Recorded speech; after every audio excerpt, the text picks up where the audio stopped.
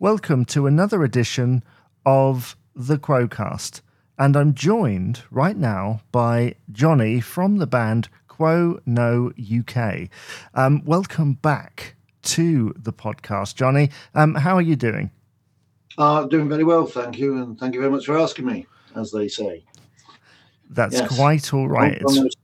It's always good to catch up, because the last time I saw you and heard your band was at the convention last year. What are your memories now of that gig, looking back at it? Well, apart from the baby and the when you did the memories, all good memories, actually. Obviously, we had a little episode that curtailed what we were doing. Became very difficult to carry on, so we had to pull up a bit, as they say. But honestly, he can play in my chair. He just had very bad hand cramps. So that's just one of those things. It's live, and that's how it goes. So no good crying about it. But as far as the rest of it went, really enjoyed it. Some fabulous bands on there. I believe I have heard that it was going to be the last one. So managed to just get in there just in time, as it were. Yeah, really enjoyed it. It was very good. Yes, I think for a Quo fan in a band, it's one of those bucket list things, isn't it? But as it's the last one. Yeah, well, it's definitely the one thing that we really wanted to do when we started.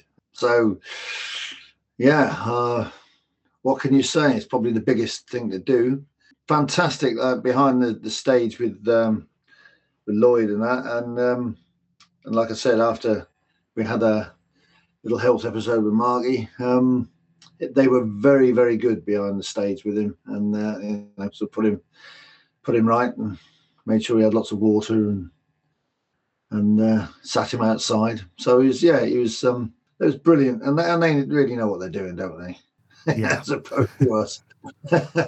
The one thing I picked up on from spending time with you guys in and out of the convention hall that we were in there was that you were kind of a cohesive unit, always laughing with each other, and that's the mark of a good band, I think. Oh yeah, I think we've always got on quite well.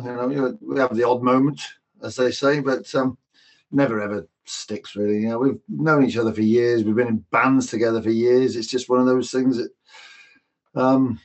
just one of those natural progressions. We decided to do the Quo thing, and obviously it's all the same people. So yeah, we've known each other. Well, me and Nigel have known each other since school, when we first started a school band, and that was in the second year at the grammar school in Tiverton. And then obviously from there on, you just keep doing it. Mark, slightly younger, they had a band in Tiverton, and they used to borrow our gear. And then came the point where somebody left and he came and joined us, and on it goes, really. So, and obviously Tom, the drummer, he came in just before that convention, I think, just to replace his father.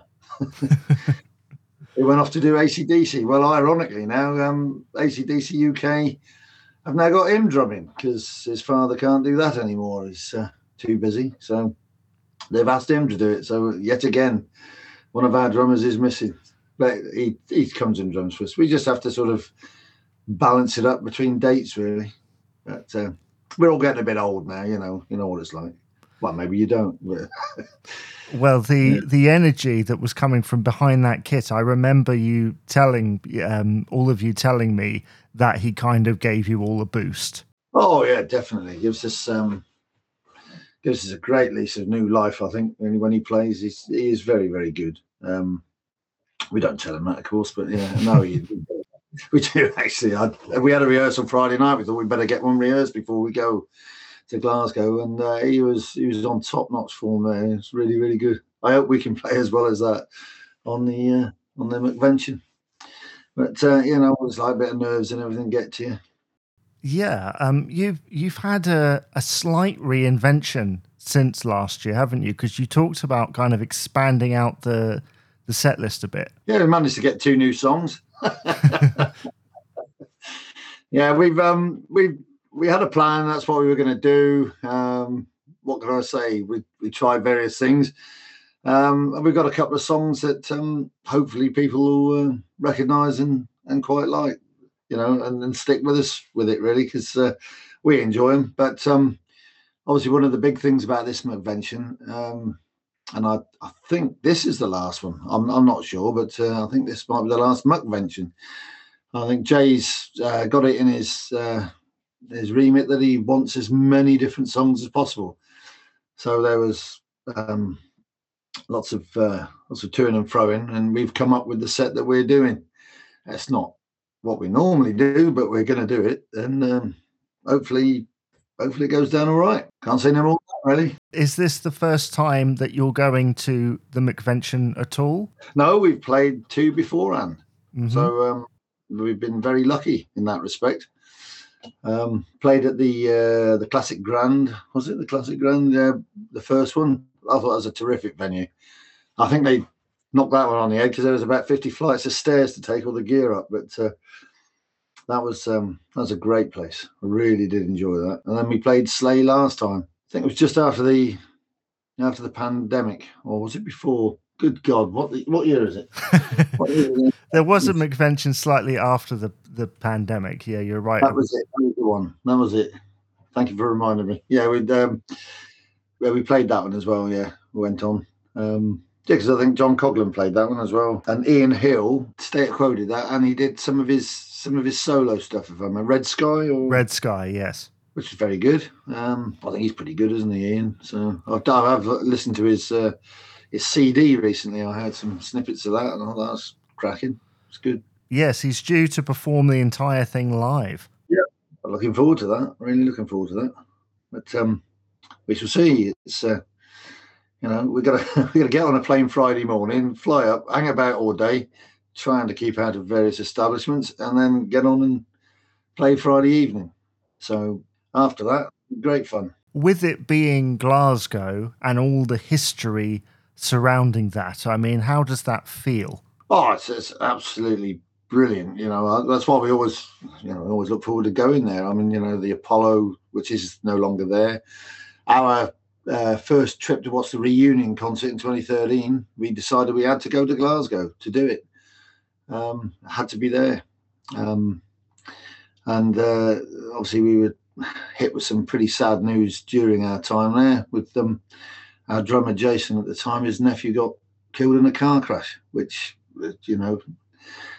Jason had to sort of stay there for the weekend and obviously go back home and deal with that. So it was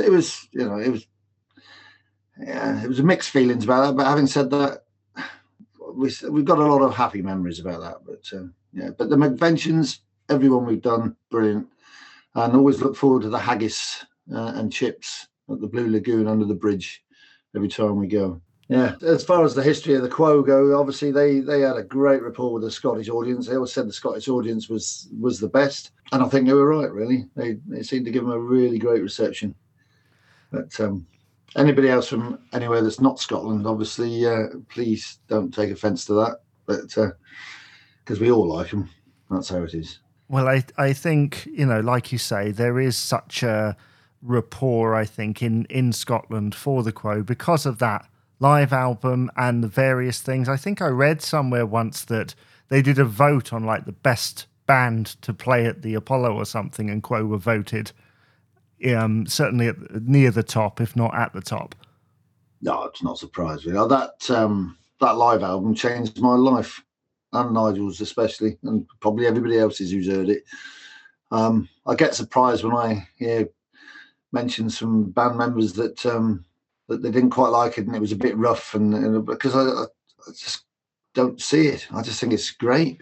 It's really lively, raw. I mean, who wants to hear something that's, well, some people do, I suppose. Well, I love stuff that's just, it.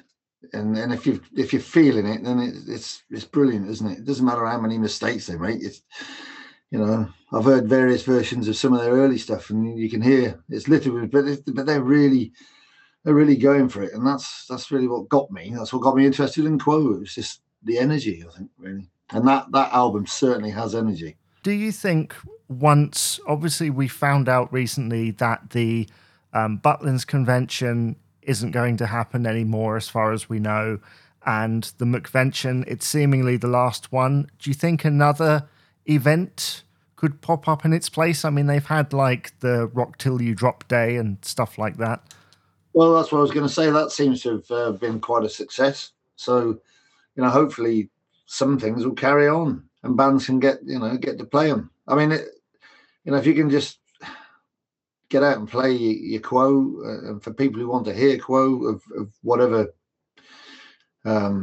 age of Quo that you like, and there are bands that do all sorts really early, the 70s, the 80s, the 90s. There's people who do it all, really, and the 2000 stuff. And if you just like listening to bands play it, then go and hear them. It's not only, it's just Quo, and it's worth listening to. That's why you like Quo. It's the stuff. Well, there's plenty of Quo to be had at the McVention. Will you be playing Someone's Learning again? Of course. Yeah? We have to play that one, otherwise we've got nothing to play. No, it's one that we love playing, and on occasions it goes quite well. But yeah, I love that one, and it's really my sort of preferred era at the time. Really, that's why I love listening to Baz Barry. He does all that really early stuff. It's fantastic. Never miss him. Well, Quo-No UK are playing at the McVention. I will leave all the details in the description below on how to get tickets and such. Thank you, Johnny, for being a guest on the podcast today. No problem at all, sir. Always nice to speak to you. Thank you very much. And see everybody, whoever we see, at the McVention.